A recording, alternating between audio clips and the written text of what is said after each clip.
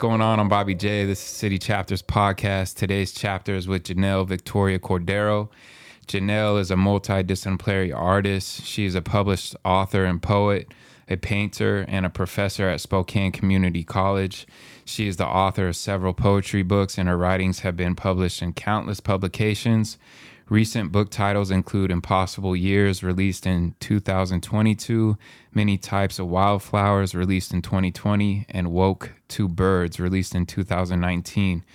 Here's an excerpt from her book, Impossible Years. This was a poem that stood out to me, and it just feels like a prayer you could say every day, to meet the challenges of life. So the poem title is Let It Be a Good Day. Let it be a good day. Let work go by fast. Let it be a day without personal or global disaster. Let there be good news on the radio for the drive to work. Let the sun come out. Let my words match my intentions. Let no harm be done to me, and let me honor everyone I come into contact with. Let my prayers be answered. Let me know someone or something is listening. And that just relates to me and how I feel about life a lot, just even like, I just want to know if someone's out there listening or even cares, let my prayers be answered. Cause a lot of times it feels like nothing's getting answered that I want, and there's just all these difficulties in life. And I love the one too, where she says, let me honor everyone I come into contact with, which is something that I intend to do that I know I've failed to do, to give everybody my best energy just because of the things I'm dealing with. And so that poem really stuck out to me when I read her book recently, preparing for this podcast. And that's the intro. I need to also do something before we get into this podcast, and that is the shout out Spokecast. My boy Brennan here and this studio has made this podcast possible. Without them, the City Chapters podcast wouldn't be here. So I just want to be shout out, thank you to him. And if you guys are ever looking to get into the podcast game, Spokecast is where you need to go. He makes it super easy, and it's very professional, as you can see how we've done it here. All right, that's my intro. Janelle, what's going on? You did such a good job reading that. It's a real goosebump moment when I hear other people read my stuff, and especially when it connects with them like that. So thank you for reading that poem. Yeah. I loved your book. It was definitely, I guess, leaning towards a darker time because it was written during COVID and you lost your grandpa during that time. And so the book kind of focuses around that time and the challenges you were having with seeing your grandpa pass away. For sure. Yeah, it was, like you said, a lot of it during COVID. So a lot of introspection and just thinking about this concept of heritage and legacy and seeing, because my grandpa was my mentor. He was like my idol, my hero, but also someone that I connected with on a very spiritual level. Like I felt like our little souls were made of the same stuff. I just felt really seen by him.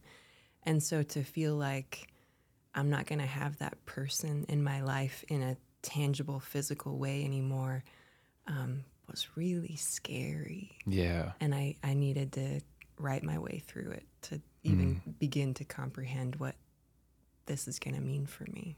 So yeah, there's a lot of dark stuff in the book for sure. Which I really liked it. I think a lot of people probably know this about me. I'm seeking light, but my way of seeking light a lot of times is like diving in and talking about the dark stuff we have to face. And, it's amazing that you did have the time you did with your grandpa. I never had any time really with my grandparents. They all passed away when I was really young. And I didn't even know most of them but one, my mom's mom. And I knew her until the time I was like 7, she passed away. So, for you to have a soulmate within your grandpa, that's really special, And he sounds like an awesome dude. He was the best dude. Yeah, he was the best. And he lived until he was 95. 95. So I was so lucky that I got to hang out with him, because I think our relationships with our grandparents and even our parents when we're kids versus when we're adults are so different. Yeah. It's like my grandpa, he couldn't hear. He like his hearing was totally destroyed by World War II. And What? so, yeah. Whoa. What? Huh? Yeah, he fought in World War II. Like, Wow. that's how old he was.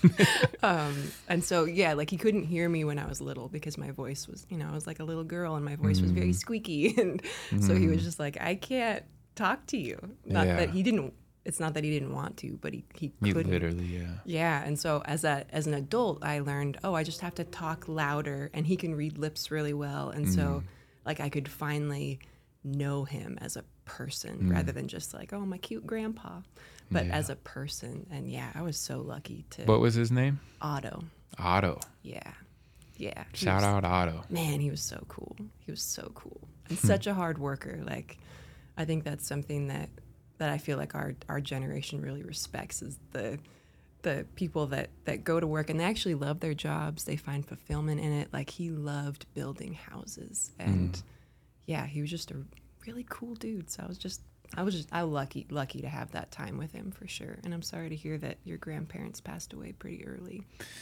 Yeah, I mean, I just never really feel I ever had like a really strong family dynamic. We moved up here when I was really young, so Where did you move from again? Denver. Okay. Yeah. We moved up here when I was 6, so like, after we moved up here, obviously didn't see my grandma very much anymore, and then she got cancer and passed away. I think it happened pretty quickly if my memory serves me right. And so yeah, I've never really had a big family dynamic. And yeah, I have some cool memories of my grandma, but never really had that experience, And my dad, he's like everybody's grandparents' age. He's 81. So shout out my dad. He's probably a lot, he works hard. We'll just put it like that, He comes from that generation for sure. So, back to you though. I was about to ask you another question, so. Oh, were you? No, it's okay. Keep going. I was gonna sidetrack us some more, but. Yeah, no. I want to get into this. You come from a family of 5 generations that have been settled in Colville. Yes. So, what stories do you know of your ancestors like first settling this area? And I mean, 5 generations in Colville. It's a long time your family's been out here. Yes, it's a very long time. Some of my family on Otto's side, they came from Austria, and that was back in the 1800s. So they came over and settled first in Chuila because it reminded them of Matrai, the city, town, little itty bitty town in Austria where they came from, which I think is super cool to think. I've never been to Austria, but just to think that a little tiny town in Washington surrounded by mountains could remind them of Austria. So they came here and they were super poor.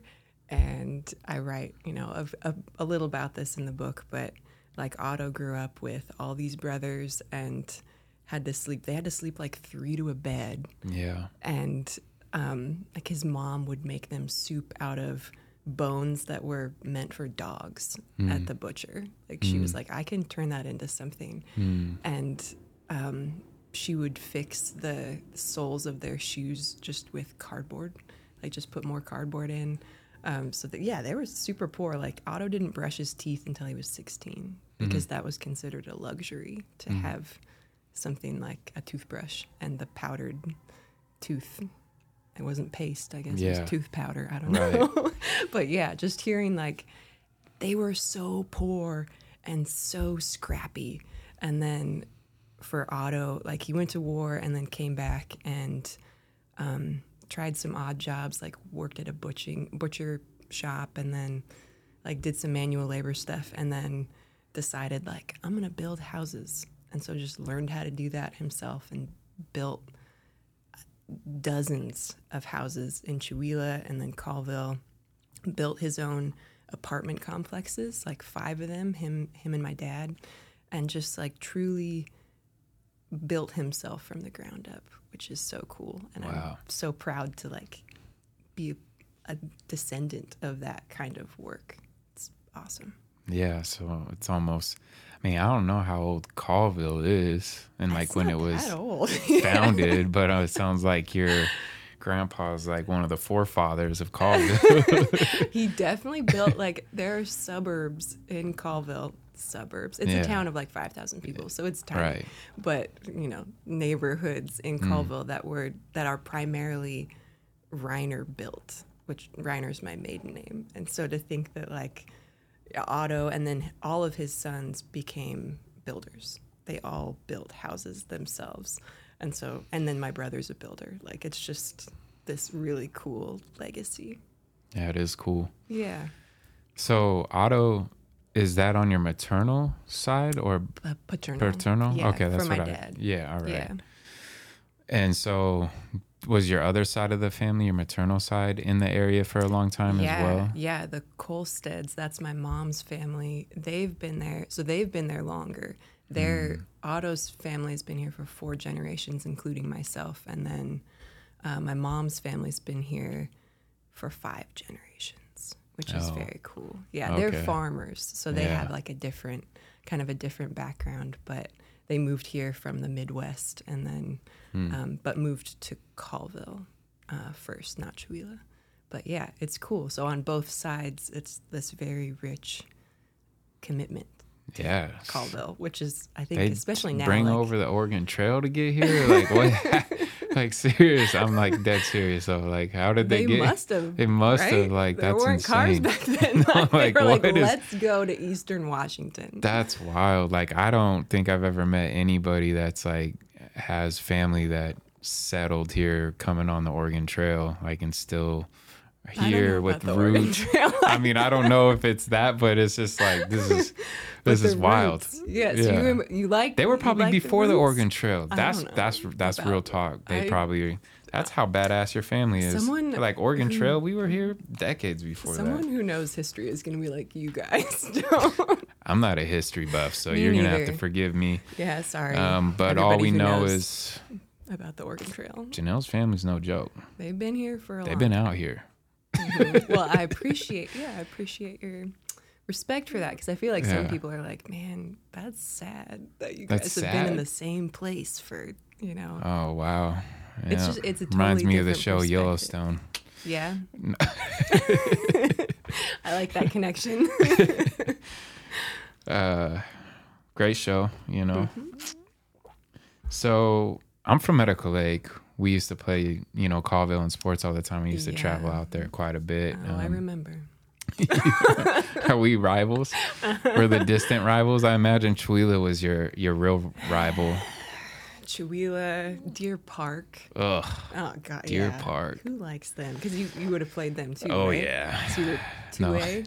Yeah, 2A. I was like switched in high school a couple times, but yeah. Man, I was so jealous that I think Colville went down to B. Yeah. After I graduated, and I was like, "Are you kidding me? Mm-hmm. That's ridiculous." I think Medical Lake went down to B too for like a time. Man. Yeah.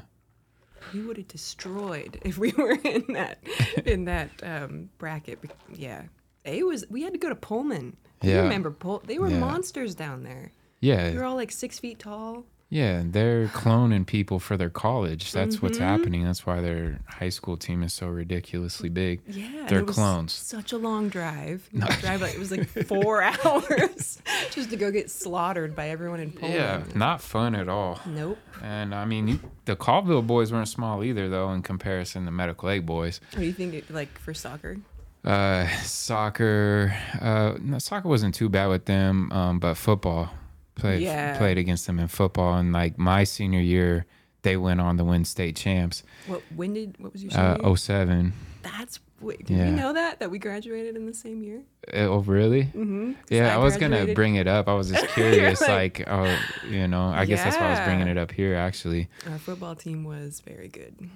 Yep, and they like shut our team out, but I gotta just like big up myself. I'm the only person that got a touchdown that game, and they they wouldn't let me play at all because I was mixed up in other stuff in the school, so it was all politics. But they put me in for they put me in for a little Short. It might have even been special team. Whatever. I got a touchdown. Whatever.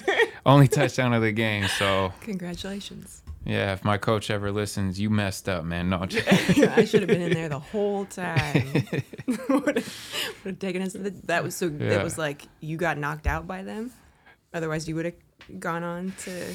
no. No. I mean, no. No. Our football team my senior year was not looking good. I see. But like again, it was like a lot of politics. There was a lot of guys on the team that were really good, that were like, but they started benching us because of us partying and different things like that. Rebels. Which I feel like is like, come on. Come on.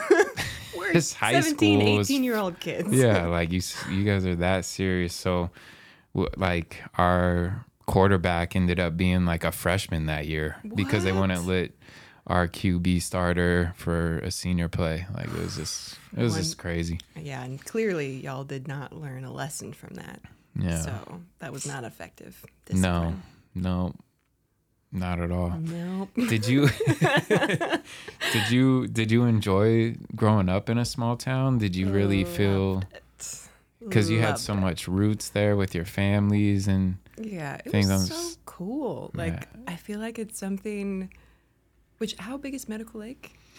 It's pretty small. I mean, no more than probably 5,000 people there. So comparable. Yeah. And it's just so different than growing up in a city, I feel like, because we really, especially during, the 90s and early 2000s, like we really had the run of the town. Like my parents were like, get out of the house. I don't want to see you until dinner time. Like go entertain yourself. And so, you had your bikes and razor scooters, which would just wreck your shins, but like rollerblades, like you just entertain yourself. You went into the woods, like you got into trouble, and yeah, it was amazing.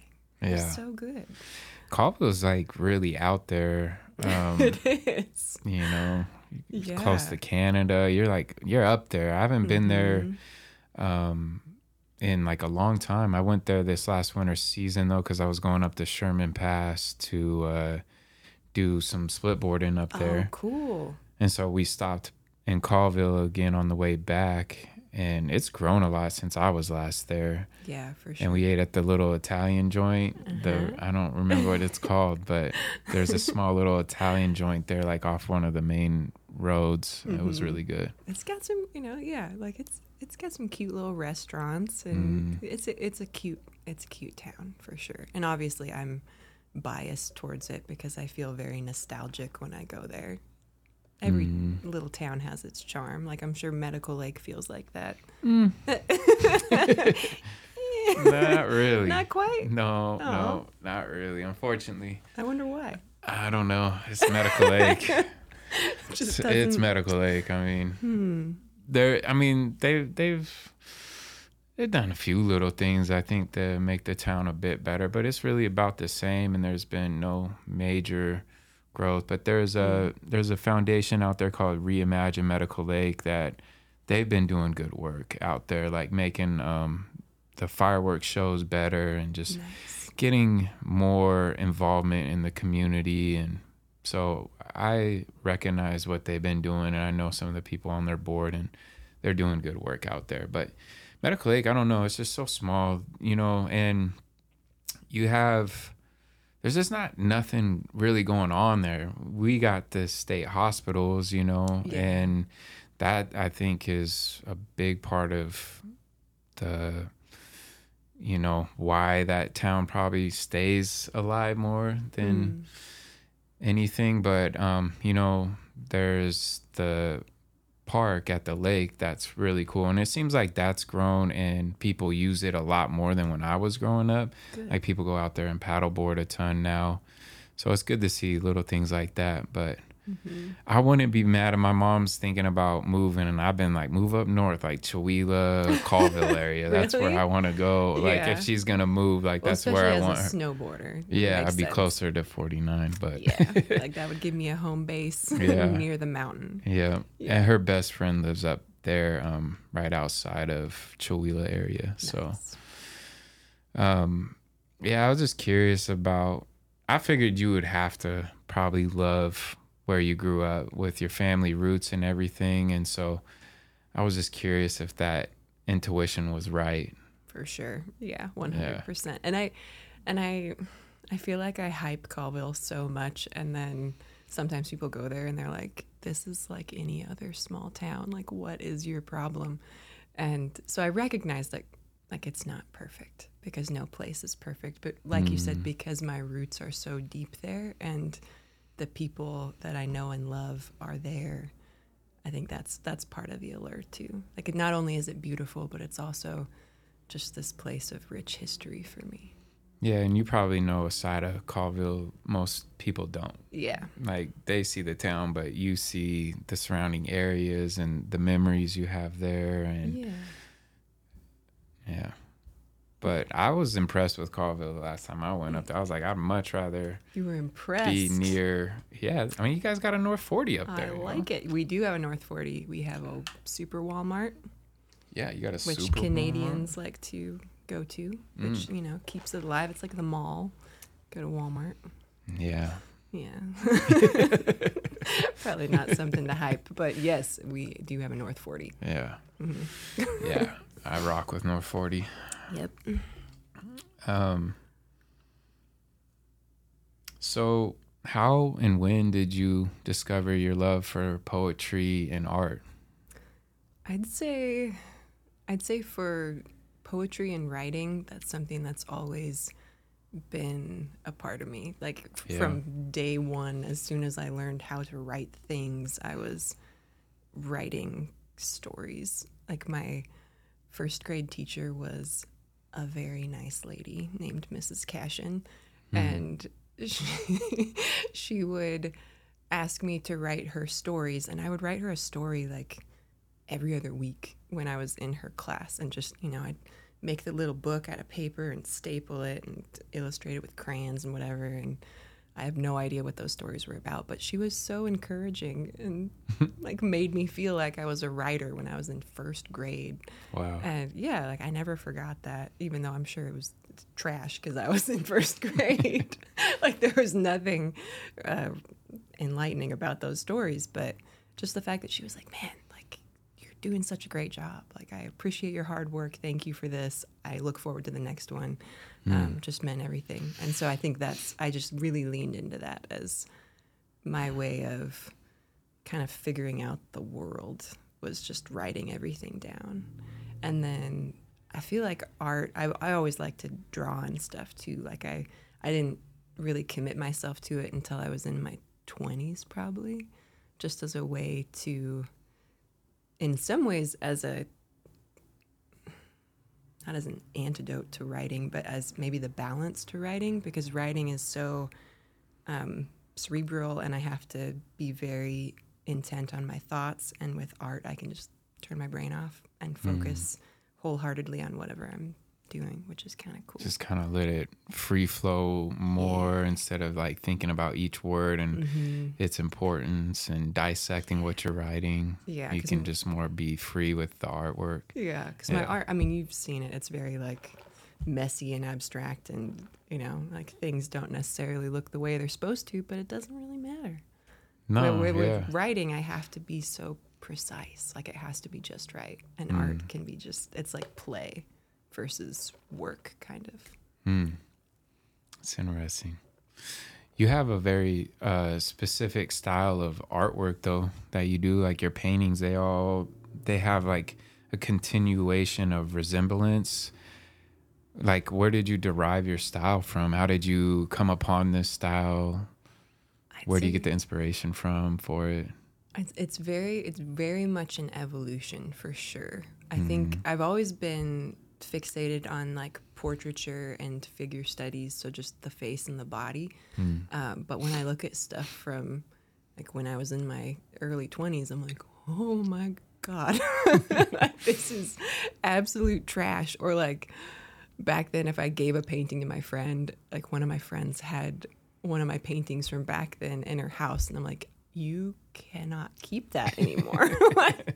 I don't want that to exist because it's garbage.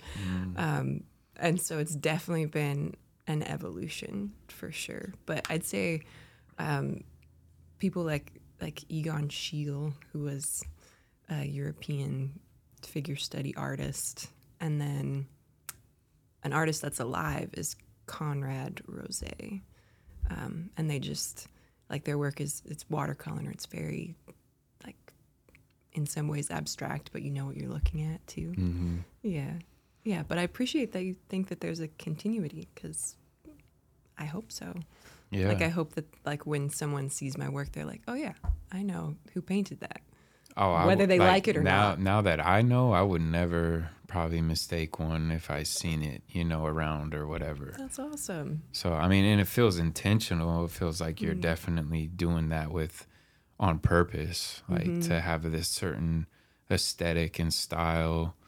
And it's like you could take all the pieces and you could put them all together if you wanted to, or however you wanted to orchestrate it. But yeah, it's like you've created your own, like, how I see it is like a brand, like it's your brand. The way you paint is very like, that's Janelle Cordero. I love that. Yeah, I hope so. And so I appreciate that you reckon you're like, from my perspective, that's how I've interpreted it since I've done the research. And even like looking back on your Instagram, because it goes way back. I was like, holy smokes. Like, okay. I try not to go too far back. So I'm like, what is that? But I could still see like the evolution of the style. Like the style even way back when had like the essences of what it is now. But it's just like you said, you've evolved and you've, I don't know, maybe just kind of curated it more to be what you wanted to get to, or what you made the tweaks. But I like the art. It's very like colorful, and like I like splatters. I've always liked that in like artwork, and like the different kind of textures that come from like a splatter design or whatever. And I'm not saying yours are splatter, but they have that, like, you know what I mean? Like you make the design have this like not distressed. I don't know how you would describe it, but this like splatter effect is almost what I kind of see it as. Yeah, and sometimes I do splatter. Yeah, so you're spot on. Yeah, and I just always have liked that in artwork. But it's very colorful, makes you come alive, and like all sorts of different like body types and essences, and it's really cool. I love that. Thank you. Yeah. I try to be pretty inclusive, because I think a lot of body types don't get represented in art. Right. And yeah, I've talked to a lot of women, especially, that are like, I'm really grateful that all of your figure studies aren't just the same type of body. Yeah. Yeah. So thank you for noticing. Yeah. Well, I think that's important for multiple reasons. One is, like you said, like to represent everybody. But also, too, it just opens up for you not to do the same thing in the same body style. Like, that's going to get boring, too, And so, being able to create based upon different body styles and figures, I think it's important. You've been in terrain with your artwork, correct? And poetry, too, or just the artwork? Yeah, I've just done the artwork. Like my poetry book is at From Here, their little store in the mall. Yeah. But yeah, I've participated in terrain since terrain 8, maybe. When it was in the old building, the Cracker building. Yeah, that was and then they outgrew that, and so they had to move to a warehouse. And I love terrain. It's a really fun event. Yeah, they're doing really awesome things. I mean, for this city where a lot of people complain that people don't support art and all these different things, well, terrain makes that happen. And thank God we have them. And I feel like Spokane is changing in that way. I feel like artists are very supported here. Now. Do you feel Yeah, now? yeah, for Do you sure. feel that I as well? definitely think so. I think there's a lot of bigger money in town. I think there's a lot of outsiders who had culture where they moved from and they want culture here. So they're helping support it and showing up. And so, yeah, I think now there's a great opportunity for people to actually have a career here. And, I think different individuals doing different things. Like the reason I'm doing this podcast is so like I can highlight somebody's story like yourself. And if people want to know who these people actually are, just outside of what their artwork is, you can actually get to know these people in our town.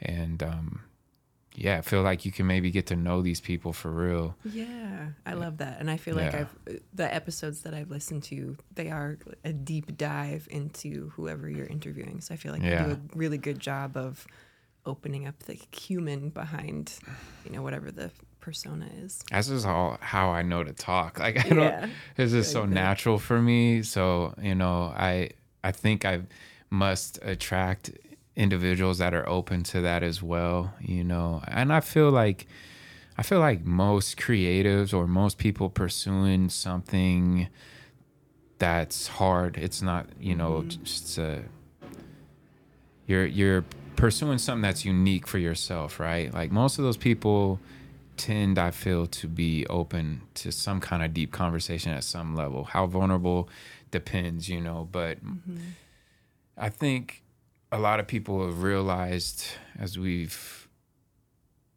our society shifted and being more vulnerable, that it's important for people that do unique things, art, pursue passions, to talk about how difficult it really is, instead of like putting up these personas that it's all easy. You just show up and you have a callous mind and you get it done, which you need that. But behind that and forming that mindset, it takes a lot of work for most people. And so, I don't know, we're going off wherever, but I appreciate, that you've noticed. And that's been really cool for me. The people that I've had on that, before maybe I even get to know them, I'm like, I have a respect for this person, and for them to give that kind of feedback just really helps me know that I'm hitting my mark, because that's my intention. Like my intention was always with this podcast, like there's so many amazing people out here doing really amazing things, yet it's hard to even know or find out about them, it seems like. And I just wanted to help change that and to get to know these people too, like on a more personal level, because I think that's what my brand is really about. I got a new motto that I'm using for the brand, and it's repping cities, connecting people. And a friend of mine that I haven't seen since my sophomore year of high school, basically, we just linked up last week again. He was like, it's my homie Brett Reyes. Shout out Brett if he's listening. He literally, like in high school, people thought we were twins. Wow. And like when we met up the other day, I'm like, we are twins, bro. This is still like, wow. It was crazy. It's just like so is he weird. Here in Spokane? Yeah, he's living in Spokane currently. He was living on Maui. He just left there recently, and I don't know, maybe it's good because the whole island is on fire, which I know is breaking his heart. But he's back here right now. And anyway, he was just like talking about how he knew me in high school and what I'm doing now. And he was like, "You're the connector, dude." And I'm like, it's weird. Like, I don't know if I see myself that way yet, but like, I know that's what I'm doing. And like what I've set as the model for city chapters, repping and connecting. Like I just met you recently. I didn't know who you were. And then we met and I'm like, oh, this lady has an abundance of artwork. She's written books, We ended up having mutual friends. And so it's kind of weird sometimes how I get to, connect with people and meet people to make this podcast keep going, and to have you on is awesome. And this is my second lady on the show, which Janelle was like, you need more ladies. So here she is. Thank you. Yeah. And we're working on it. I I think connector is a really good description of what you're doing. And I think that you're also like, you're so good at pulling the narrative out of somebody, like that underlying story of how they got here, why they do what they do, and why it matters within the context of Spokane. Yeah. That's so important. So you're doing a good job. Well, thank you. You heard it here first. Anyway, we'll keep going. I got another question here for you. What disciplines do you enact to withdraw your greatest potential and output within writing and art? I love that you're asking about discipline, because I think that so many people, especially if they're not engaged in a creative venture, they just think like, it can't be hard. Like, what do? You just, write when the muse comes, and then just like throw some paint on the canvas and say, I'm done, I'm an artist. But no, like that shit is hard. And it's hard to stay disciplined, and it's hard to believe in some moments that any of it matters. And right? Like if we want to go to the dark side, like truly, like I'm sure that every artist, even people who aren't necessarily engaged in what we think of as a creative form of medium, I think we all have that question of like, does what I'm doing, does what I care about actually matter in the scheme of things? And it takes discipline to continue to do whatever it is you're called to do, even when you're asking those questions and when you're feeling those doubts. Like, I'm sure that you have experienced that every day. Yeah, with the podcast. Every day. Every day. Every day. Wow. Yeah. And it takes discipline to keep doing it, and to say, well, I have to do this regardless. Like, I think it was Tim Ferriss that said, what would you do if you knew that you couldn't tell anybody about it? And to me, like, those things, whatever your answer is, tells you why you're on this planet. Like, those are the things that you should be doing regardless of whether you're going to get recognition from it or not. So I feel like discipline wise, I write every single day, and I do it in the morning because that's when my brain is, I'm a morning person, which I think a lot of people are like, that's weird. But I'm a morning person. That's when my brain works. And so I dedicate like my first half hour to an hour of every day to writing, to say, okay, I've got the most important thing done. So whatever else this day throws at me, I've got the most important thing done. And I try to paint every day too, but like I said, painting is more play for me. Yeah. So if I don't get a painting in every day, it's not as crucial. Yeah. It's not as critical. But for writing, I do it every single day. And then I also, because I think as a writer, it's important to get your work out there too. So I also submit my writing to journals every month. Like, I have a set goal and say every month I need to submit to 5 journals. And so I sit down and do the awful admin work of sending my stuff out. But I love all that, yo. That's great. That's amazing, because that's really what it takes every day, showing up every day. And writing is really hard. And so there was another question on here you had seen before, and I was going to ask, have you read The War of Art by Stephen Pressfield? But you have not, but that whole book is exactly about what you're saying. It's about meeting and fighting the resistance as a creative. And Stephen Pressfield's an author, so he talks about the need to sit down to write every day. And it doesn't matter what you write. It could be complete crap that day, but it's as long as you sat down and you enacted your creative medium so that you've done the hard thing. And he talks about, he does it in the morning too. And I think most disciplinaries, like, and great people, it's like the first thing you got to do in the morning is the one thing that, if you don't do it right away, you'll figure a way out of it. You'll figure a way for your mind to be like, oh, we could do it later or not. So starting off right in the morning is huge. You know, I'm learning to be a morning person. I've really struggled with that. I just I can sleep like crazy, so I'm like trying to enact the discipline of getting up early and doing certain things within, you know, my first hour of the day to know that I've done the hardest things in the day first. And like one for me, you know, working out a short amount of time, but journaling or meditating, I think that one's crucial, because I'll read during a day, usually at some point here and there. But yeah, journaling or meditating, I find like I really know now, like as I've practiced it, and then the days I don't practice it, I notice the difference of like why I'm so uptight. Oh, I didn't get up early enough this morning. I was out of bed and on the go from the time I woke up. I had no moment for myself.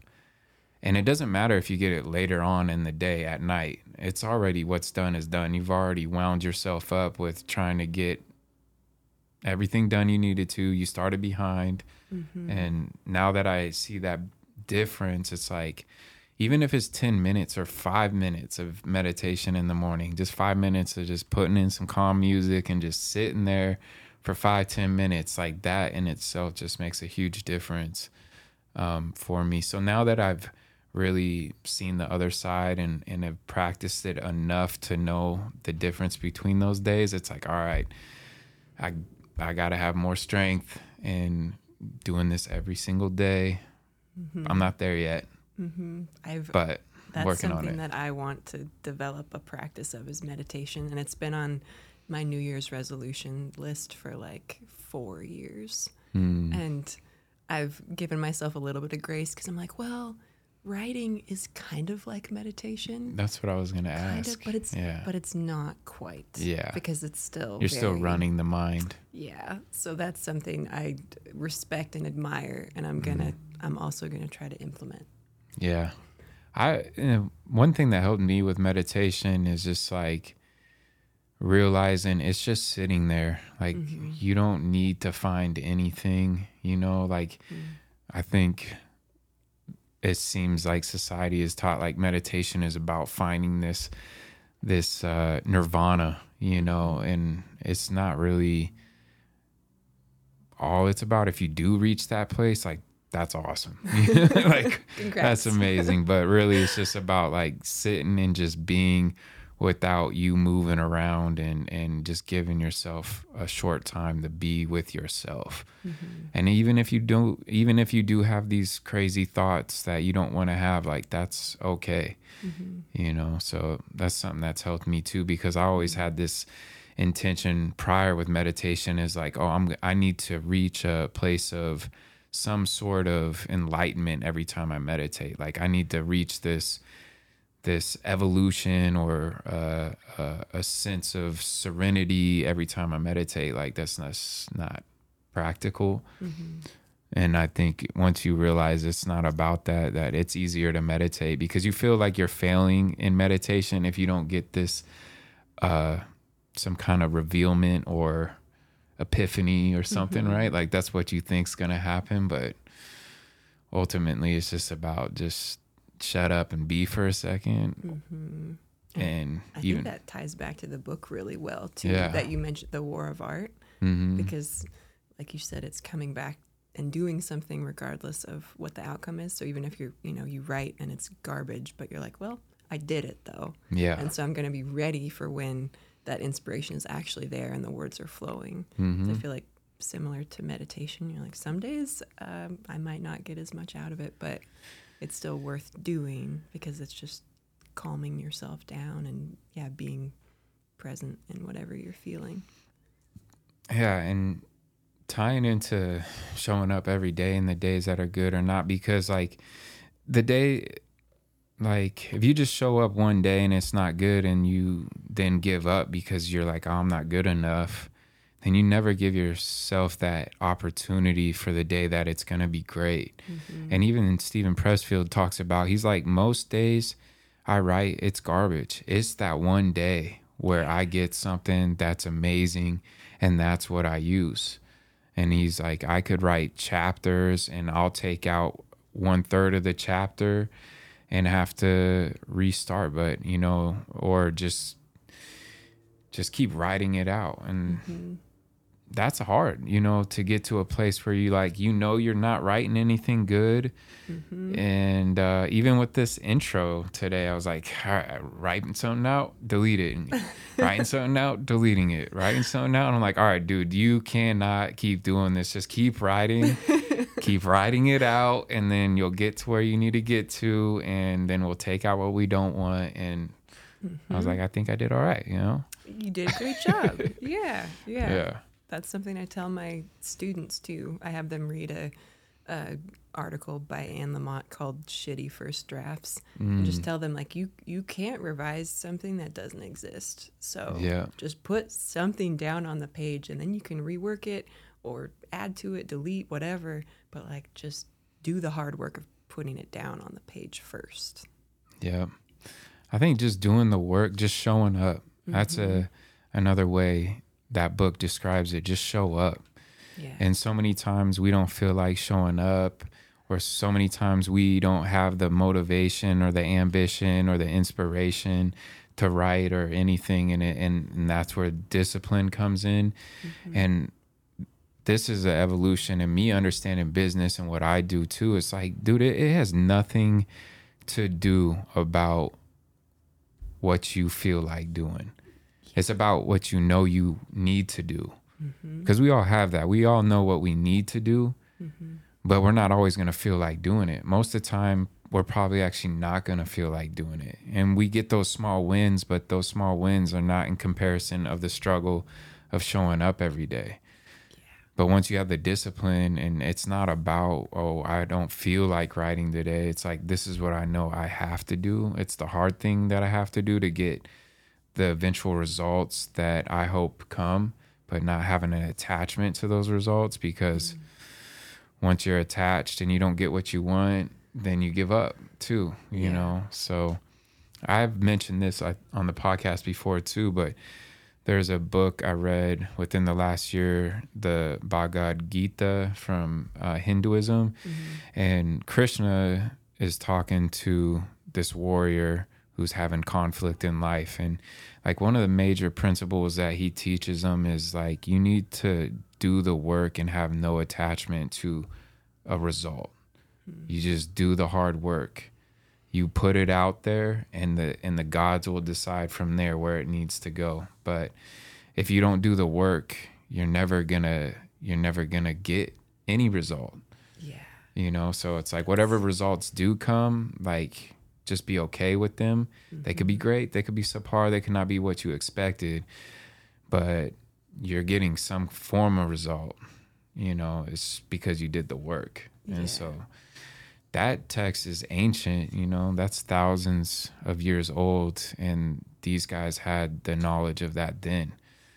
And it's something that I've had to really work through, because I think I had a notion of, oh, I did this, I put it out, I didn't get anything in return. I didn't feel like, even though I did of some kind, I just wasn't conscious of it.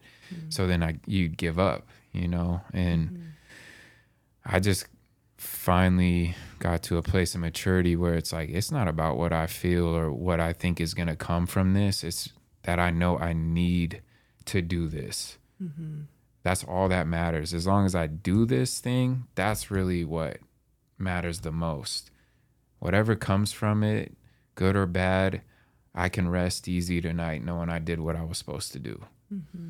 So that's hard, especially in, I think our culture is so fixated on the product rather than the process. And so to say, I'm going to prioritize the process over the product and know that I'm still doing what I'm supposed to do, it's really hard. Yeah. And I think our culture too is fixated on, they want the fame of what they think this thing that they do is going to get them. They're not even really focused on the work and the process. They're fixed on what I am, how I'm going to appear to others if this thing works. And I got caught up in that too, for sure. And it becomes about, about fame and glory, and it's not about the work. With city chapters, you're saying? Yeah, just in life, but like city chapters, other things I've done in life. And I see it with a lot of other people now too. Like I know because I was that way. Like I see it, like you're doing this for the wrong reasons. You know what I mean? It's not centered on you do this because you love it and this is what you feel called to do. You do this because this is a means to you becoming this image of who you think you need to be, but you don't have the dedication. And I mean, that my results speak for themselves as far as from my perspective. My internal perspective is like I was too caught up in not the actual work. And you gotta really love that and have discipline for that work.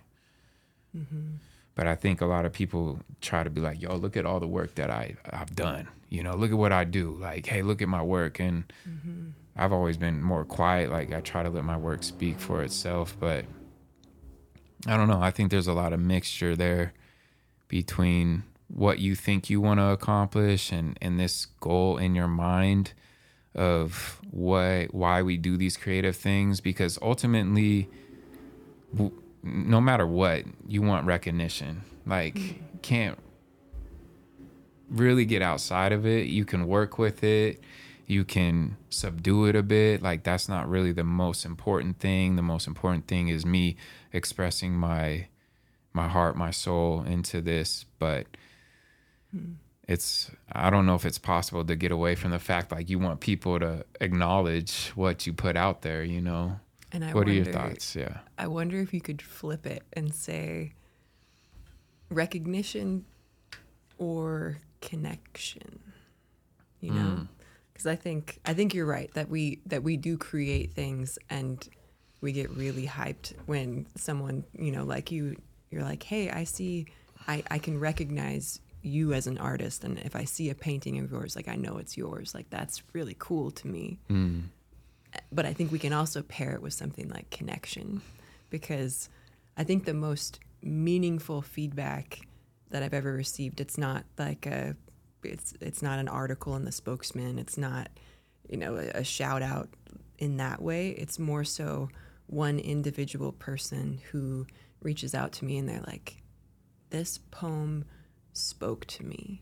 Like, it touched me. It reminded me of this. It made me feel something. That is so much more fulfilling to me. And I guess it is recognition still on a small scale. It's still there. I like how you're saying, though, the connection, because really I think the difference in those words is important, because recognition is about self.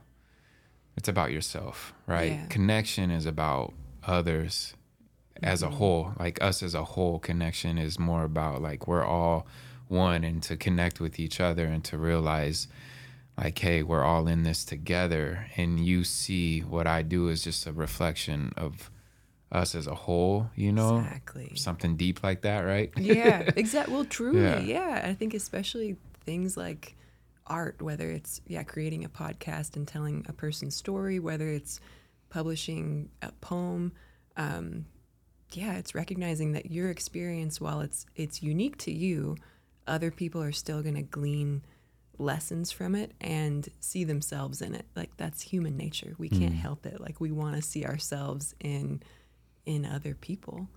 And so I think any creative work, especially that's coming from the heart, other people are going to connect with. It's so cool. It's such a blessing. Yeah. I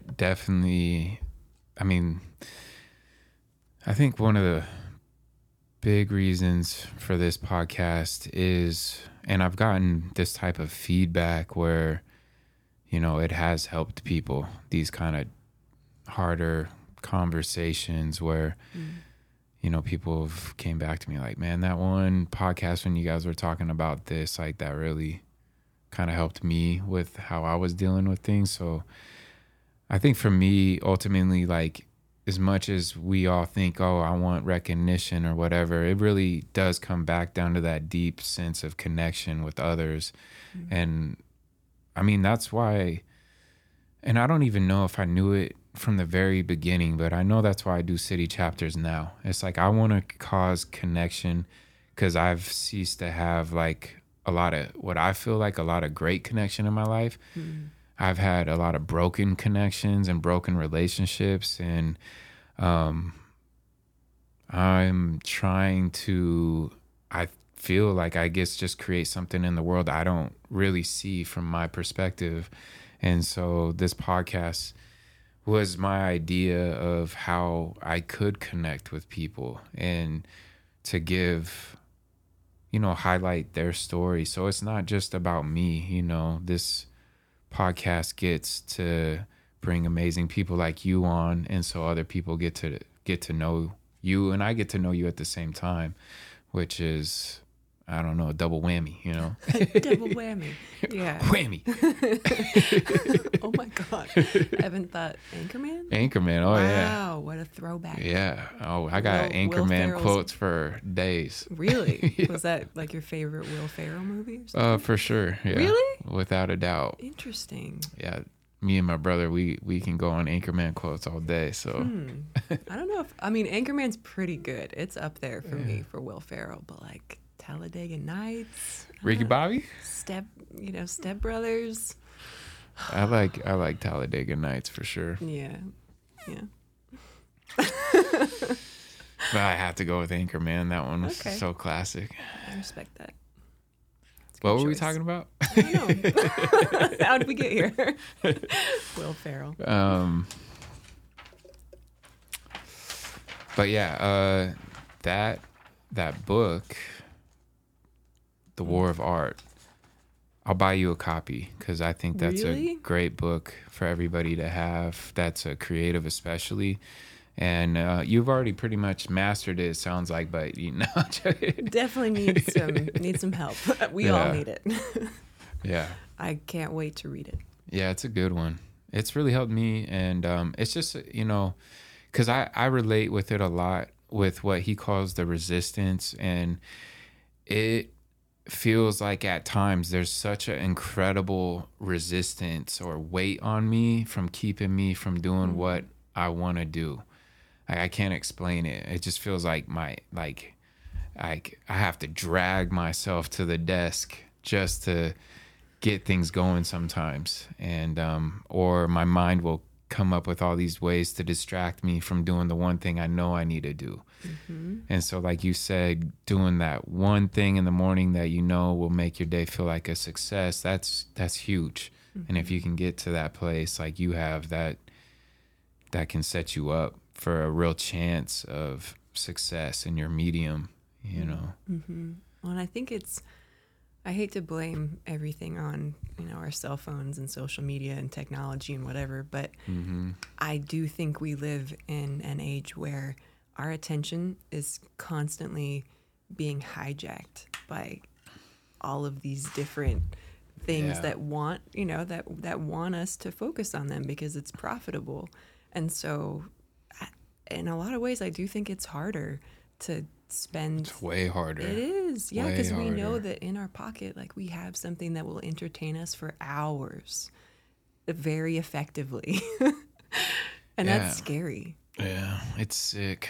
Yeah. It's really sick what's happening. Honestly, I took a break from social media for a few days, and I'm like, I've been just mentally healthier, you know, over those days.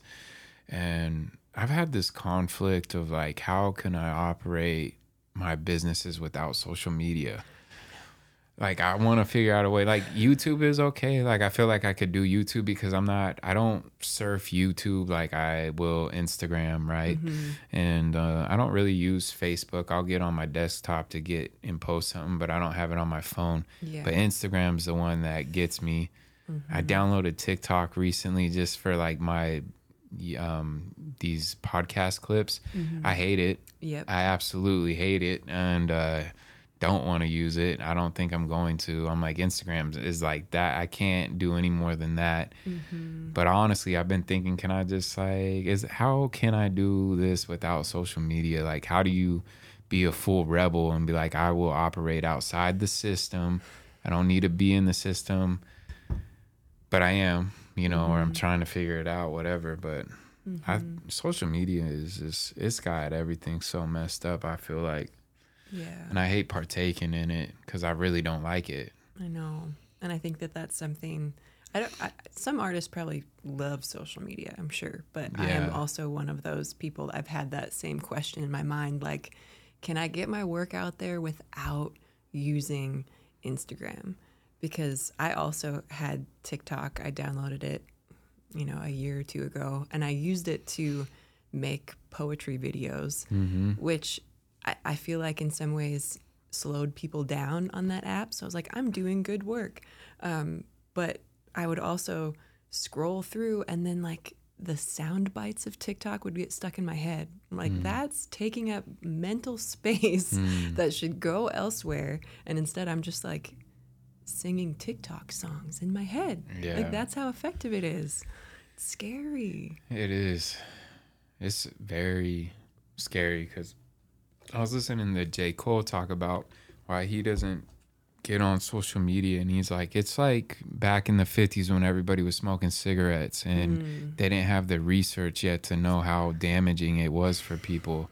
And what are we going to know? And I mean, by the time 20, 30 years from now, people are going to be completely living in alter realities. Like it's already happening now. Like people are just totally living in these virtual reality games, and I mean, I don't know where it's all going. It doesn't look good, mostly for me, and I just want to stay grounded. Like if it, to me, the essence of an outlaw is just like I'm not taking these paths that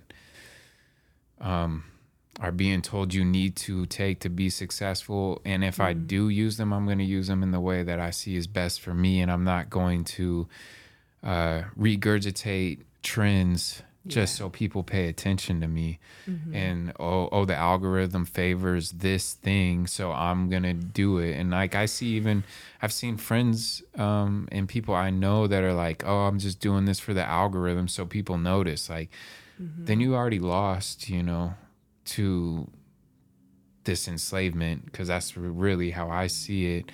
I mean, people are literally enslaved, and that's what I think I've been struggling with so much mentally with social media is like I feel like I'm a slave to it.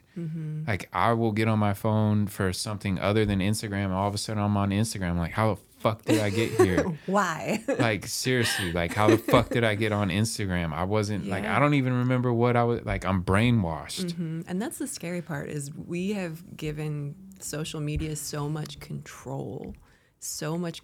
And the fact that it's with us constantly, if it's on our phones, like we gravitate towards it.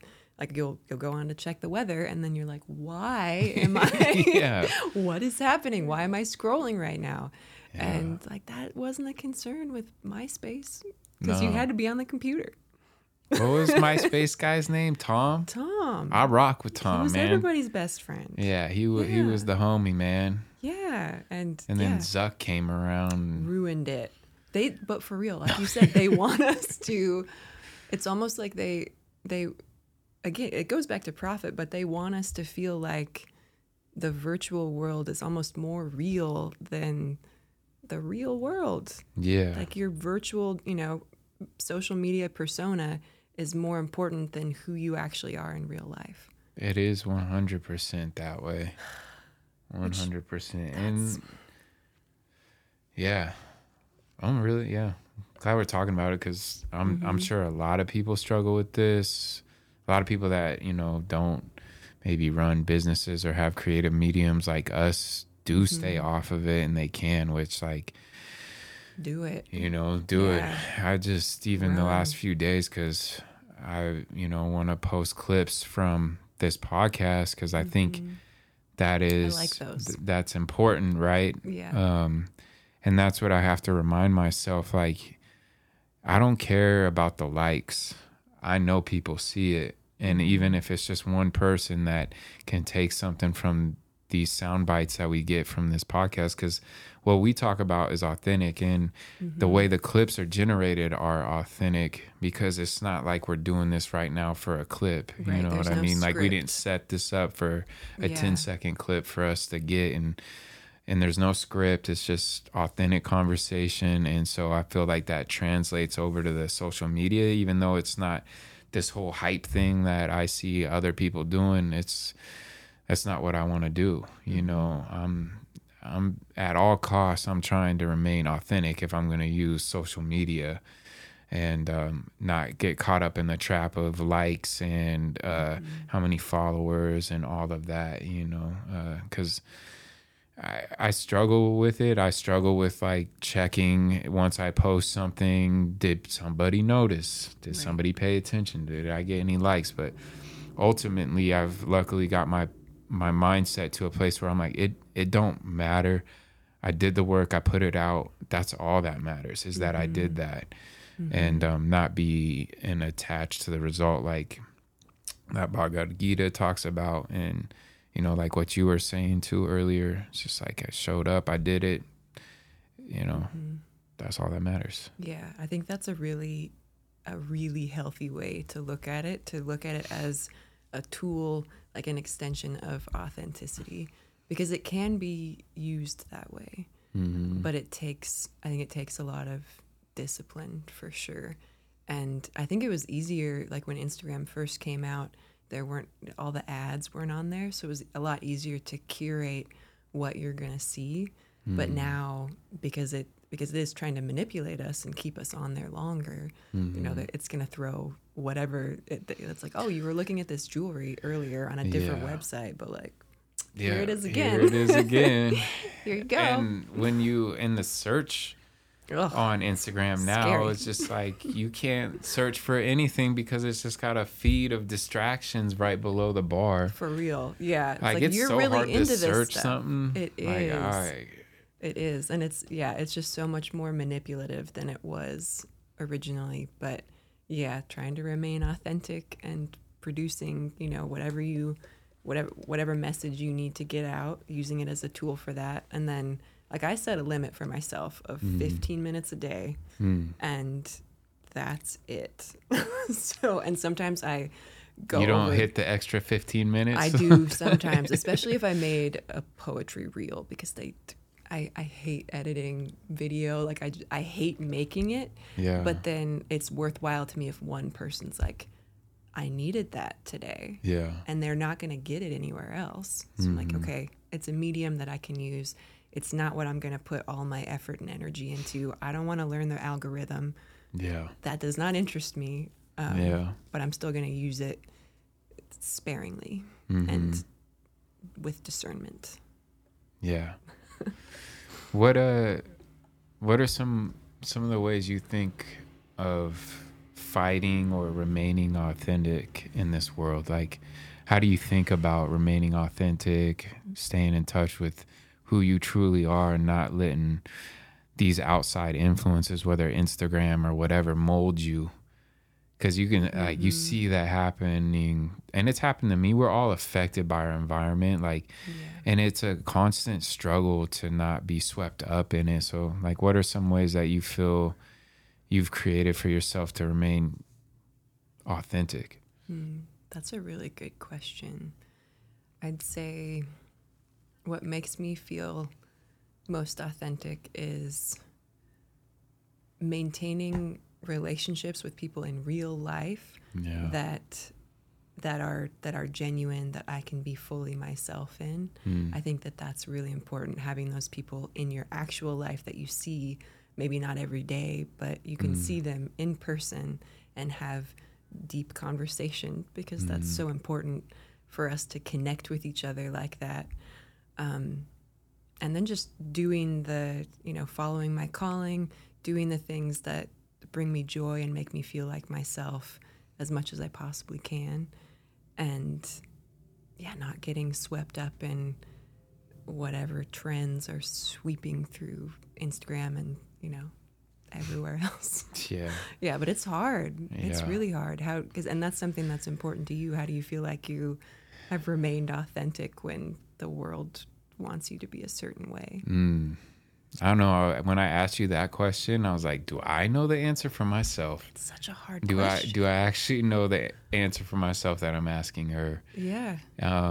I think honestly, one way for me, and I think I read this about you. You're introverted. Mm-hmm. Yeah, I've became more introverted, and I think isolation is a good way to protect yourself and to remain authentic. Now, you can isolate yourself to an unhealthy place, Yeah. but I think ultimately people that can spend time alone and are okay with spending time alone can really find their authentic self versus others that always have to be with others. Now, I'm not saying that those people aren't authentic and that they don't find, maybe that is their authentic self compared to me.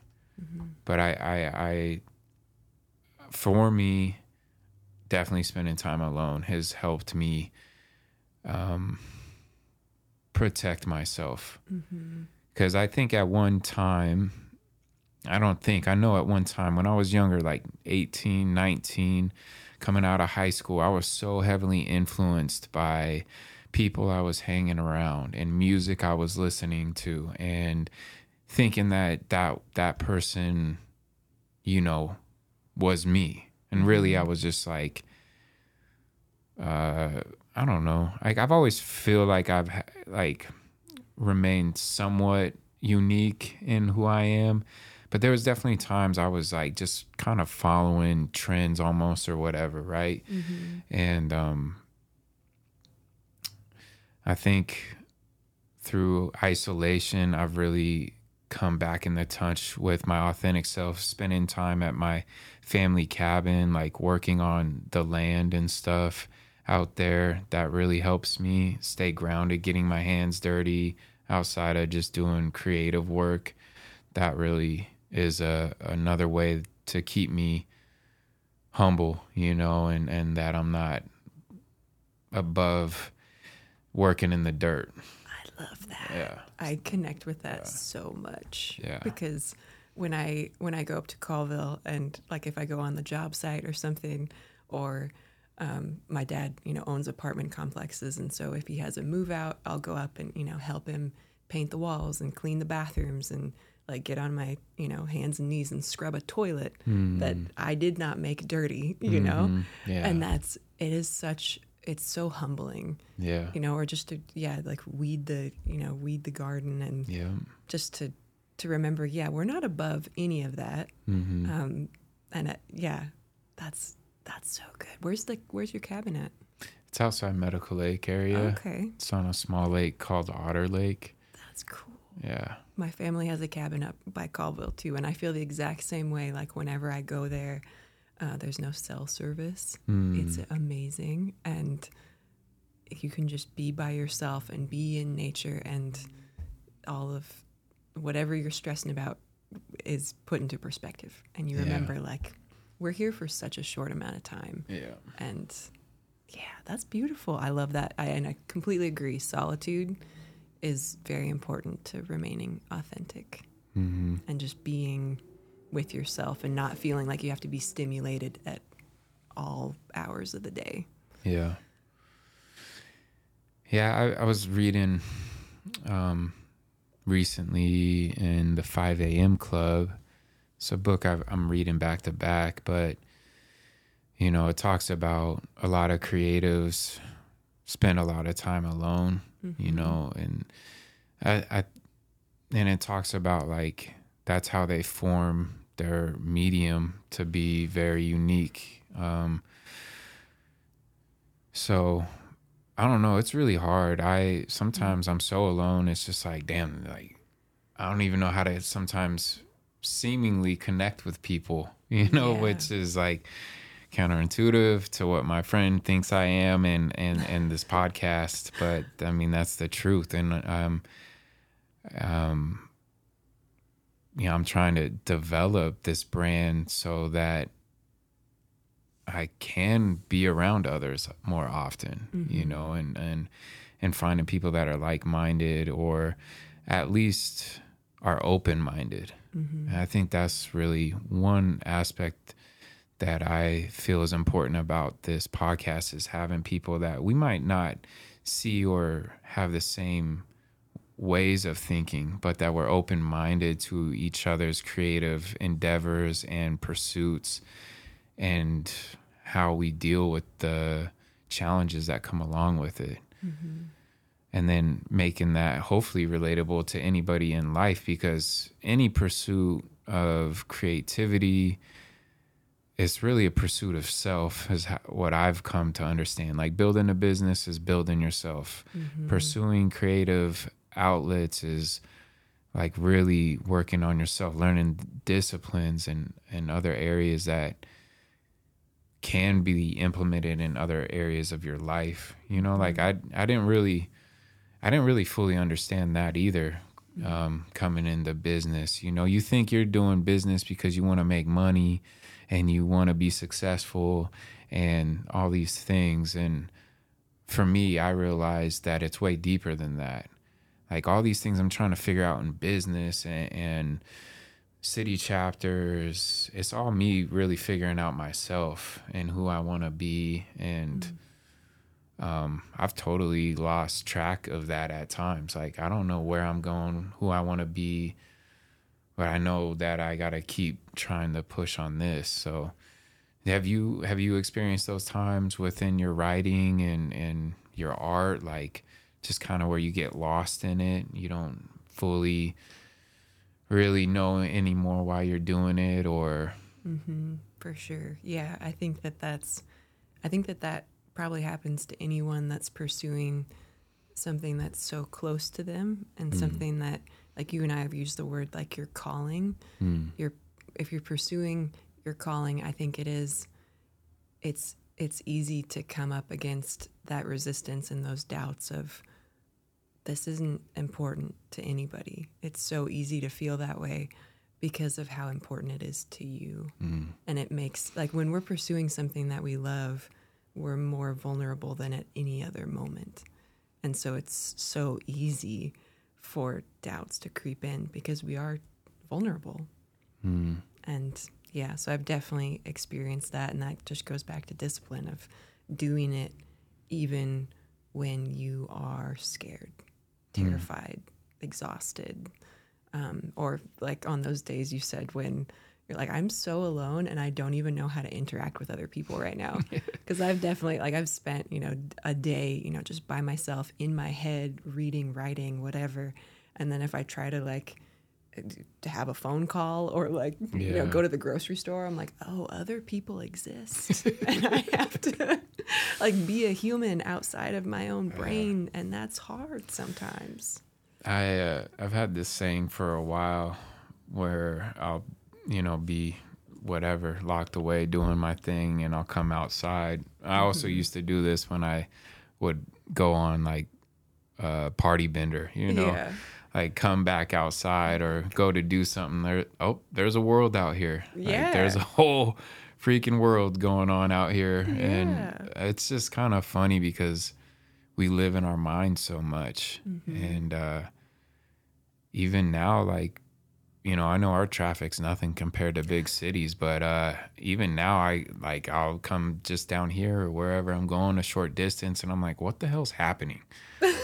Who are these people? Who and why are there so many people driving around so recklessly? It feels so dangerous to drive now. People just do the most outlandish maneuvers that are possible with no regard to the safety of themselves or who they just cut off or whatever. I feel like that's I just be trapped. driving, shaking my head like, what is going on? Yeah, I feel like that's people that are totally trapped inside of their own self and saying, oh, well, it doesn't, what, I'm late and that's the only thing that matters. No one else on the road matters right now. but they are reckless. Like I grew up riding dirt bikes up in Colville. Oh, and me so too. I would love to Yeah. have a motorcycle. Yeah. I do not trust anybody in Spokane. Like if I was up in Colville, I rode like a little Yamaha 125 when after I graduated high school, like Yeah. putter around on that thing. Yeah. Never would I hear. No. Never, because Yeah. people are crazy. I've had 2 friends nearly killed on Yeah. motorcycles by cars that just pulled out and didn't see them. Yeah, it's so scary. Yeah. I had friends too try to get me to ride street bikes. I was like, nope. One, I'm like, I love speed, so like I'm dangerous if I get on one of those, and I don't trust other people either. Yeah, Yeah. traffic's crazy. Yeah, it's wild out there. I mean, at least in bigger cities, like the traffic's going so slow. Yeah. Now the problem here is like we're right in the middle of traffic jams, and We're it still just going gets too fast. like Way too fast. It's just like we're in that danger spot. Yeah. I'd rather have people just not being able to drive fast and get there a little slower. Right? Yeah, just like be a minute late. It's fine. Yeah, that's thank God I reached that place, because I definitely drove fast when I was younger, male, Same. you know, young and dumb and what was your angry. first car? Jeep Cherokee. Ah, Yeah. okay. What was yours? And you just rallied around in that thing. Oh yeah, I wrecked that. Oh, yeah. I wrecked that 2 Oh, weeks jeez. before my senior graduation. Did you roll it? I rolled it, drinking Wow. and driving. Oh, no. Yeah, Glad you're okay. me too. But the Cherokee did not survive. It did not. It didn't make it. It was a really cool like green color as well. I love green. Like so lime green.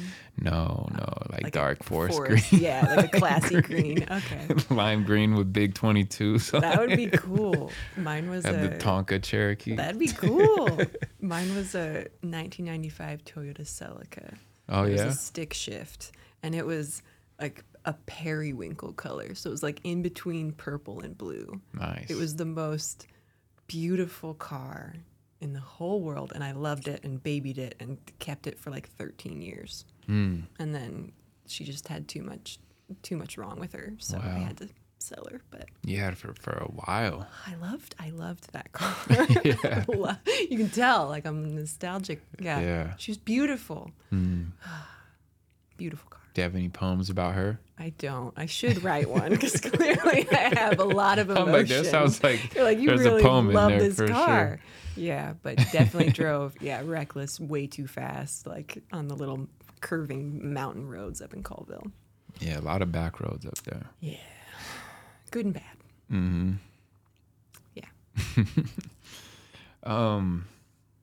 What are some of like the we kind of been touching on this, but I want to ask a more direct question.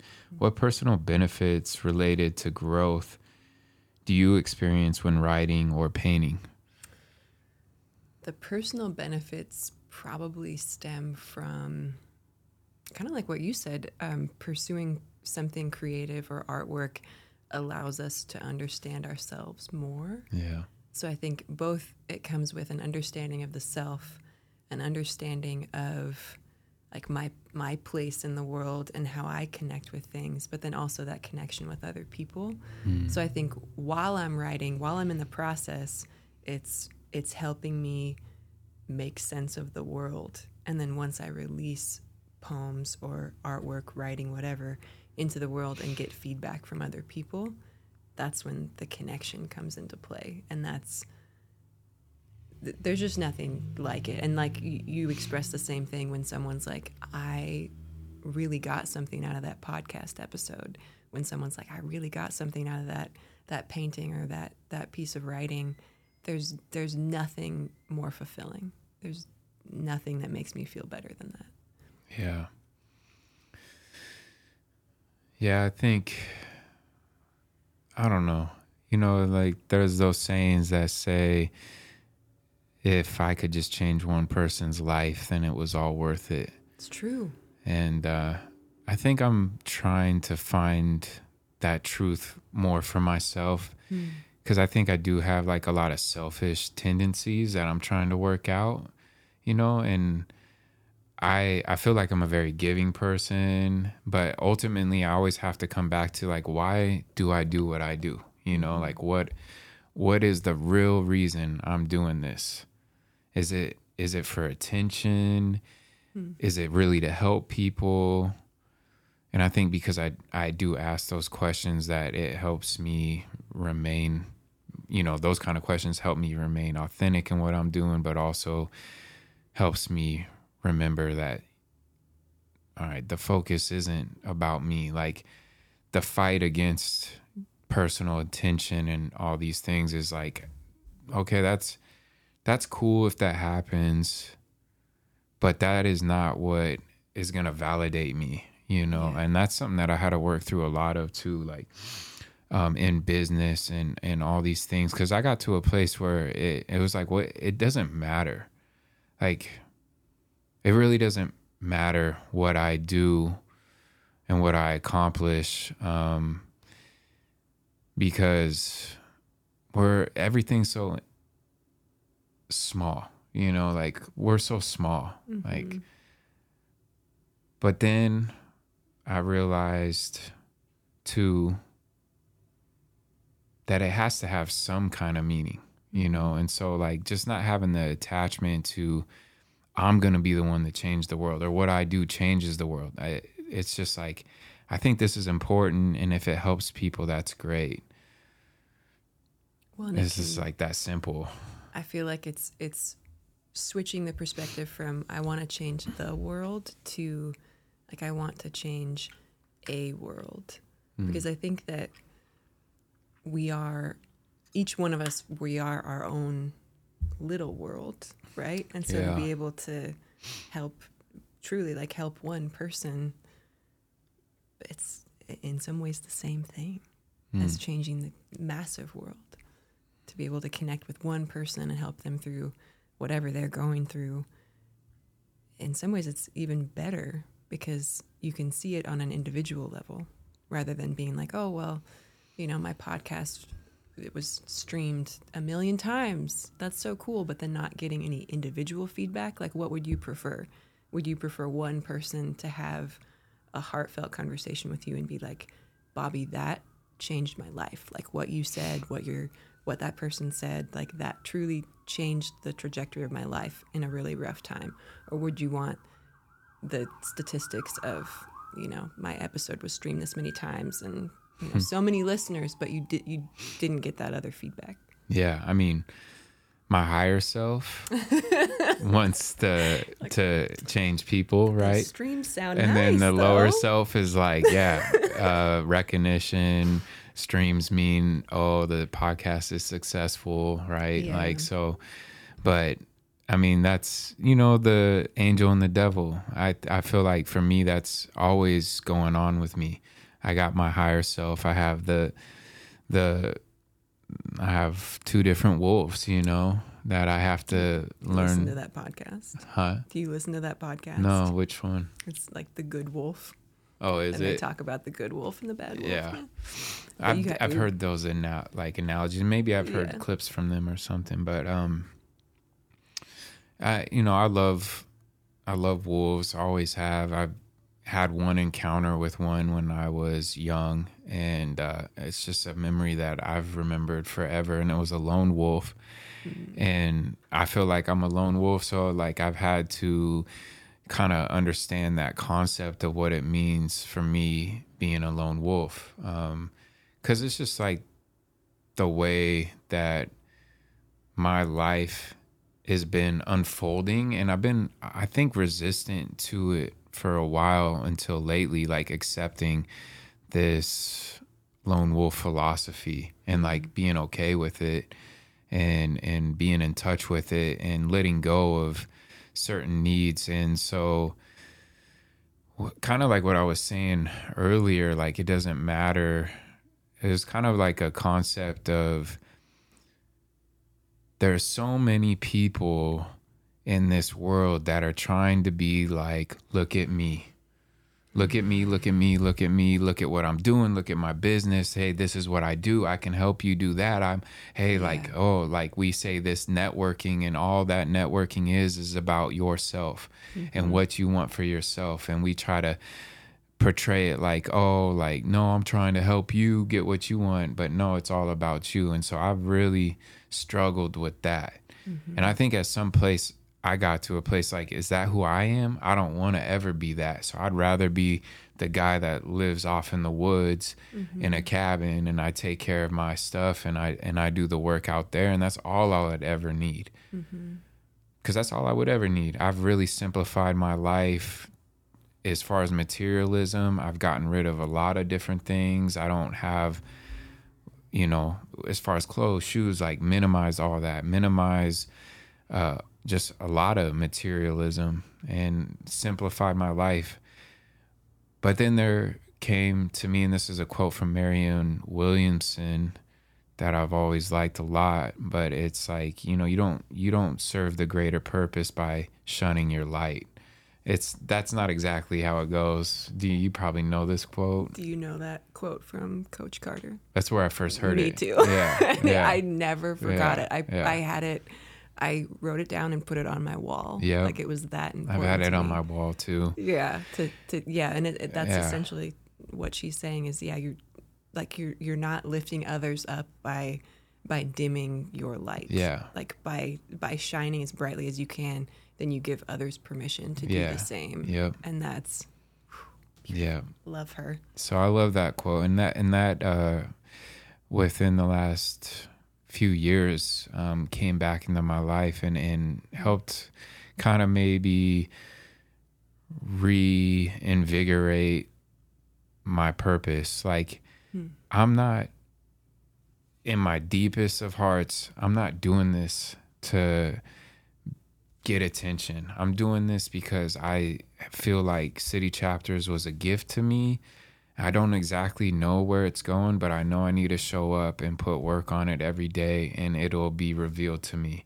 And the podcast was a real big part of that element of like, hey, this gives City Chapters way more depth than just being clothing, and it makes it about others, like in every episode chapter has been about who this person is sitting across from me, what they do. And, you might get little blips about the way I think, or sometimes longer blips. Sometimes I go off and I'm like, all right, this is their interview, not me explaining myself. But I'm just stoked to have this podcast and get to spend time with people and get to know them. And I think that's what keeps... Like that's what will lead to longevity of a project too, is if it's focused externally rather than just on yourself. Because I think most people will get burnt out if they're just trying to rep themselves, do that grind for so long. Like eventually they're going to get tired of it.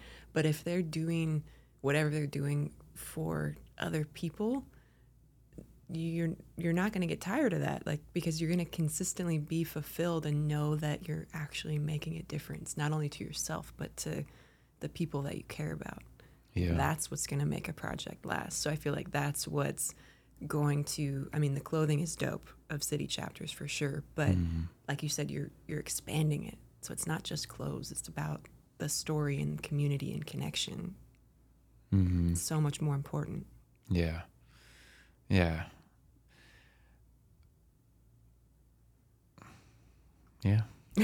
Just taking a moment, Like, wow, it's true.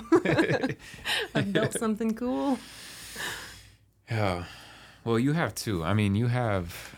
You have how many books out? Is it 5 officially, or is it 4 that are like your own books, and then one was like a cross publication or something? Yeah, I think it's 4, and then a couple chat books. Yeah. And then my next book is going to come out from a little press in Seattle, which I'm really excited about. Yeah. Rather than, because my other press is in Milwaukee, which I'm like, that's cool, but I've never been to Milwaukee. Like, I've never met, the publisher or whatever. So I'm excited to have somebody closer to in-state. Yeah, like PNW, and one of the editors was like, I want to go to Colville. Like, that's so cool. Like, what an honor that my writing would make you want to go see that place. So yeah, that really book cool. will come out either later this year or early next year. Do you have a title for it yet that you can reveal, or? I think I'm gonna call it Talk Louder. Talk Louder. Yeah. Okay. I like that. Thank you. What's the idea behind the title? It's the title of one of the poems in there, and it was about how, which you probably did this too, boys maybe not as much, but like, you know, in the 90s and early 2000s, again, like cell phones were relatively rare. I had track phone, so like very minimal minutes, like you couldn't make long phone calls, and so we were always on the landlines, and we would, as a kid, I would call my best friends and just talk to them for like 2 hours, and then my brother would be like, I need to get it on the internet, like just dial up. So he's like, you need to get off the phone. And the idea was like, I knew he was outside of my room, like banging on my door, and I would just talk louder. Just like you don't exist. Yeah. I'm on the phone right now. So yeah, 90s nostalgia. That's cool. There's still phone numbers that I remember, like of some of my best friends. Really? Yeah. That's awesome. Yeah, I'm not going to list them because well, I think some of their parents still have their landlines. Yeah. But yeah, I could call them. It's so weird. Do you remember any phone numbers from? We had to. Pizza Factory. Wow. You're like, I knew how to get my fuel. Yeah. Pizza Factory out there? Oh yeah. We have a Pizza Factory in Colville. In Colville? Yeah. There's there's one in Deer Park. Yeah. Deer Park. I didn't know there was one in Colville too. Mm-hmm. That was our favorite. We liked Pizza Factory over West Side. Oh yeah, West Side was garbage. I don't know. I can't speak to it now, but when I was growing up, Pizza Factory, 100%. I like, for people like us then that grew up with Pizza Factory. Yeah. Every other place is garbage. It's true. Pizza Factory's so good. Why? I don't know, but what they do to us. Dude, like, I'll eat pizza from other places. I don't feel good afterwards. No, thank you. I could eat Pizza Factory all day. My stomach is happy, content. I don't feel bad the next day. What do you have a favorite pizza? Just a classic Pep, man, really? from them. But that's probably my favorite. Okay. What's yours? Hawaiian. Yeah. Come on. Pineapple? Yeah. On pizza? Have you tried it? I'm assuming you've tried it, right? Oh, yeah. Okay. Yeah, no, I like the Hawaiian too. My best friend. You know how there's people that are like totally against pineapple on pizza now? I know. Which it sounds weird, but it's delicious. No, it is. My friend good. would get like isn't there like a chicken ranch one or something? Mm-hmm. I was like, no one wants that. We all want Hawaiian. But she would get like half of it. Mm. Their breadsticks too. Yeah, very good. Yeah, if you're ever in one of the small towns with a pizza factory, do yourself a favor and get some real pizza. Yeah, they should sponsor you or something if you're eating it that much. You know what? Now we're thinking. Mm-hmm. You know, I'm going to give them a call after this. Guys, we gave you like 10 minutes. Yeah. As we should. Yeah. Because it's important. All praises be to Pizza Factory. So, Woke to Birds. This one was released in 2019. Now, all these books, they're poetry-based books, right? Yeah. So what, do you have a certain focus on each book, like a certain topic that you're kind of centering around, or does the poetry kind of just go where it needs to for each poem? I'd say there's definitely like overarching themes for sure, because what I like to do is I write, every day for a year, and at the end of the year, which for me it's usually the summer, just because teaching, like summer's my chill time. I have everything typed up because I've been sending poems out, but then I'll print out 70, 80, 90 poems and say, what am I focusing on, and do I have a book here? And usually I'm like, cool, I got a book. So yeah, like there are definitely themes kind of obsessions, really. I feel like writers, like, we center in on whatever obsession we're grappling with at the moment, and it could be something that that's going on in our life, or it could just be something that we're thinking about all the time. Like the Woke to Birds book, I feel like it was kind of a time when I was going through an existential crisis, I would call it, because I totally lost like any kind of spiritual footing that I had. Like, I grew up Christian but never like really bought in, I guess. And so I was in like my late 20s, and I was just going through these thoughts of like, what's the purpose of life? Why are we here? I'm going to die, first of all. Yeah. Like, what does that mean? That scared the shit out of me. Yeah, it's And weird, right? It's like, so you're weird. just going to not wake up one day. I'm not going to exist one day. Yeah. That one trips me out. I know. And I feel like a lot of people don't even think about it. Mm-hmm. They don't even think about it, which blows my mind, because I used to think about it way too much. Yeah, me too. I'm just like, I'm not going to exist. And it scares the shit out of me. And so that one was very like spiritual and looking into like Buddhism and all that sort of stuff. So yeah, like I think they all have themes in that they're whatever I was obsessed with at the time, like whatever I was going through at the time. So, yeah. Yeah. You're still thinking about dying, huh? Like, that's all I got from that. We're gonna die. Woke to birds and wake to death. I don't know. Yeah. Yeah. Yeah. Do you have like any like goals for your career? Like, as far, okay, yeah. All right, let's hear some. I do, for sure. I mean, in terms of just publishing, like, I just want to keep cranking out books. Right. And it doesn't really matter to me, as long as it's a product that I'm proud of and it connects with people. Like, you know, obviously it would be cool which goes back to the recognition thing, like it would be cool someday to be published by a massive press, you know, with like such a big, do a rollout and do a signing tour. And they have all the money in the world, and they can just throw at marketing, which like that never happens for poetry, obviously. Like, it's not the most profitable. Like, it's not a detective novel that people are just going to consume, you know. Poetry's like people aren't as stoked about it. So, but it would be cool to have, you know, just bigger publishers with a little more backing to just do the marketing stuff that I don't want to do. So that would be cool. But like, I'd love to be the Spokane Poet Laureate someday. I think that would be dope. Is that's an award they give out well, yearly? It's like a position, and I think it's like a 2-year term or something, but they're the representative of poetry in the community. Wow. I think that would be so cool. Is there a certain organization that does that? It's through Spokane Arts. Spokane Arts. Yeah. And I mean, I applied this time, so I don't know. But it's always like, it's usually folks that are older and more well established. So we'll see. But that would be super cool. You never know if you don't apply, right? Yeah. And then, I mean, there's like a state poet laureate, and then there's a poet laureate of the United States. Whoa. I know. I don't know if awesome. I could ever do that, but well, you could do it. That'd be cool. You could do it. And then in terms of teaching, I feel like it's similar.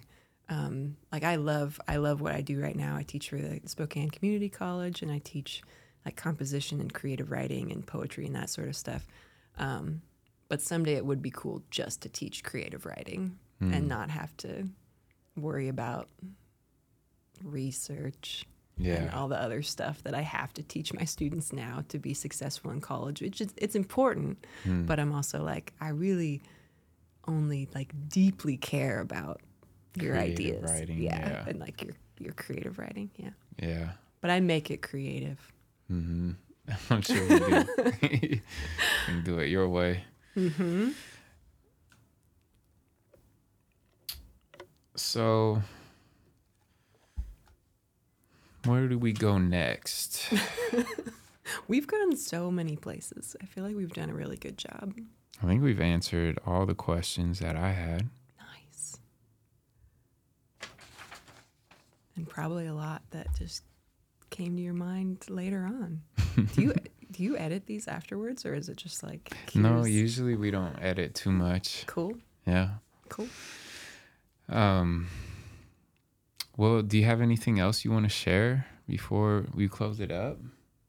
We're right about at the 2-hour mark, so that's... Man, I'm going to have a parking ticket at the end of this. It's worth it, though. I'd just reiterate that you're doing a good job and that what you're doing is worthwhile. And I know that the podcast is going to get bigger and bigger as you bring more people into it. And I've really enjoyed listening to the episodes, and I'm honored to be on one. Thank you. It's been really fun. Thank you. Well, you have such an amazing energy. It's very nice to be around. And I have no doubt that you can, accomplish those goals. One, because you are writing every day. That's what is going to make the biggest difference between people who make it as an author or not. You're doing the one thing you have to do.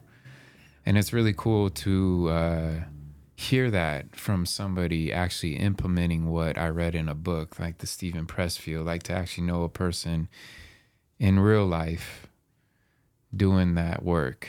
That really was helpful for me because we all know the disciplines we need to enact, but most of us really struggle with doing it on the daily basis. And to meet somebody that is doing that, it's like, it's really, I don't know, it's not motivating. It's just like, yes, yes. And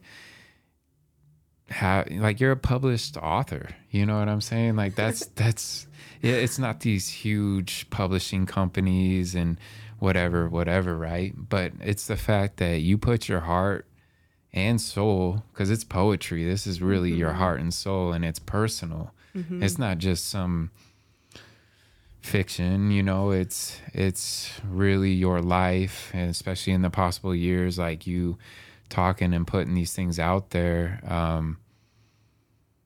You're doing the work.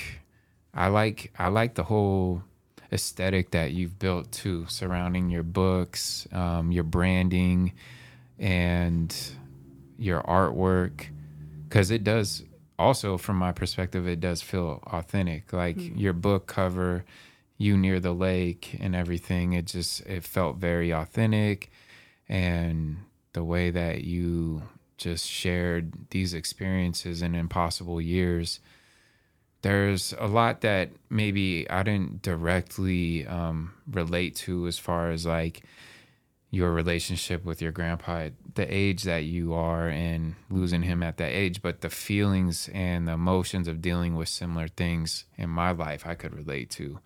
And it's just really cool, once again, to get to know a creative in Spokane that's really going out there and doing things outside the norm, because most people, like in general from Spokane, I think it's changing more, but like you're being an author, you're being a poet from Spokane, and you're not just doing it at a level of like, oh yeah, I write poetry.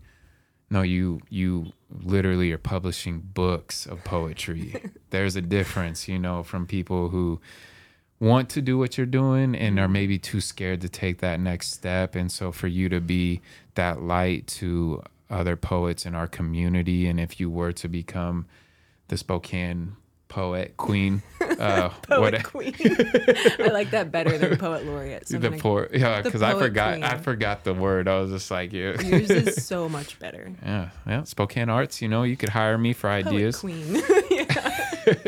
Do a collaboration. But no, seriously, just want to, acknowledge you, Janelle. Thank you. Yeah. Really gonna get some of your other books. I only had the chance to read me in Wait possible till the next years. one comes out. Yeah? Okay, well, I'll get that one. The other ones are weird? Yeah, wait till cool. the next one. All right. Thank What's you. the title of that one again? Talk Louder. Talk Louder. All right. Be looking out for Talk Louder from Janelle Victoria Cordero. I'm Bobby J. This is City Chapters Podcast. Till next time.